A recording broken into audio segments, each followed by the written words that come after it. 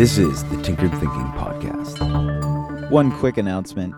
Tinkered Thinking has released its first book, The Lucilius Parables, Volume 1. As many will know, a short story is released every Sunday, and this book is an illustrated collection of the first 50 stories released on the podcast. An enormous amount of effort and love went into this project in order to bring it to life. If you want to check it out, go to tinkeredthinking.com/bookstore. Episode 900. Mental Modules. Our own reasoning can play some fairly devious tricks on us.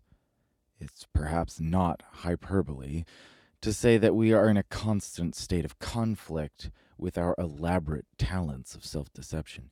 We reason our way back into bad behavior and later look back with an almost amnesic astonishment at our own stupidity, impulsivity, or mindlessness. The question, why did I do that, seems suddenly unconvinced by the reasoning that premeditated our ill-advised decision. Because that's exactly what it often is, ill-advised reasoning. Benjamin Franklin once wrote, "So convenient a thing to be a reasonable creature, since it enables one to find or make a reason for everything one has a mind to do." All he's really saying is that the human mind is great at coming up with a good story about why anything is a good decision. This storytelling ability, phrased in such a way, sounds eerily similar to a new technology that recently became available to a limited public called GPT-3. Tinkered Thinking was fortunate enough to gain access to the limited API of this new technology and did a few collaborative episodes with GPT-3. In short, GPT-3 is really good at continuing any sentence that you give it. It generates language that sounds very plausible, and in many, if not most cases, it's impossible to tell if something was written by a human or if it was generated by GPT-3. For a more in-depth discussion of this technology, check out episode 828, What is GPT-3? Now, what's very important to realize about GPT-3 is that it can, quote, talk in any direction. Give it a topic like the future of humanity and it'll talk about gloom and doom, but reprompt it with the same exact thing and you're very likely to get the opposite. GPT-3 will start spinning up a new perspective about how there's so much hope for humanity and that we'll soon populate the stars. And in many instances of this generated text, there will be the semblance of reasoning. In short, it's very good at generating a believable and cogent story. In one moment, it can sound like an awful racist, and in the next, it can generate a humbled and caring perspective. If you remember back to high school English class and the assignment of writing a persuasive essay, you'll perhaps recall the exercise of coming up with the argument for the other side of the point you're trying to argue. GPT-3 is essentially excellent at this exercise. Now, in the context of our own self-deception and the logic that underpins it at different moments, it seems we too are quite good at this game. In the brain, there's a location that's referred to as Broca's area, named after Pierre-Paul Broca. This area is located on the frontal lobe, usually on the left side, and it appears to be responsible for generating language. It's a bit strange to realize that we don't use our whole brain to produce the things we say, and that it's primarily the product of a small area. Certainly, we use other parts of our brain when we do talk, but the fact that Broca's area exists makes it seem like our brain is more like a set of modules, and when we speak about something visual, it's as though the language module and the visual module at the back of the brain link up.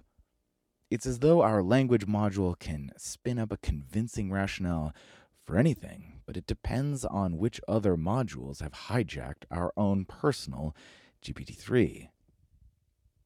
We think about getting on a better diet, and Broca's area rattles off a bunch of very sensible reasons why this is an excellent idea, but then a day or so later, when the receptors that usually get a regular dosing of dopamine from the sugar we have so regularly, suddenly Broca's area gets hijacked by the limbic system, and we start hearing an excellent rationale for why it's a good idea to buy that lava cake that just happens to be on the menu in front of us.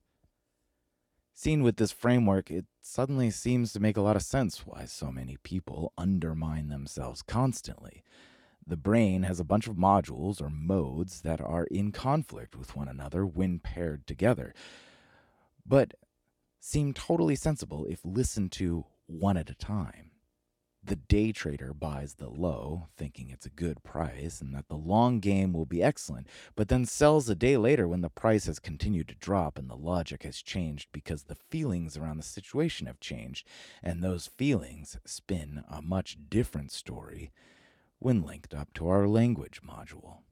We convince ourselves twice in opposing directions, and we fail to move forward because our rationale lacks consistency.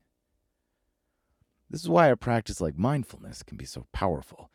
Many people think meditation grants a person control over their mind, which isn't necessarily correct or incorrect so much as it is just poorly worded. In this context of self-deception and rationale and language modules, it's best thought of as an additional module, a mindful module. And in this context, what it does is that it allows the mind to take a bird's eye view of itself.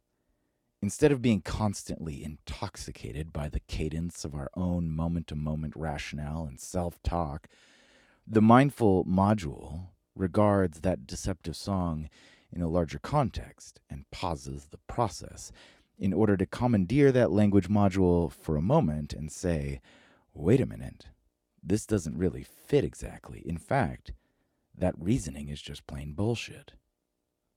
Just imagine for a moment if you could accurately call your own bullshit. How much more efficiently would you move toward your goals?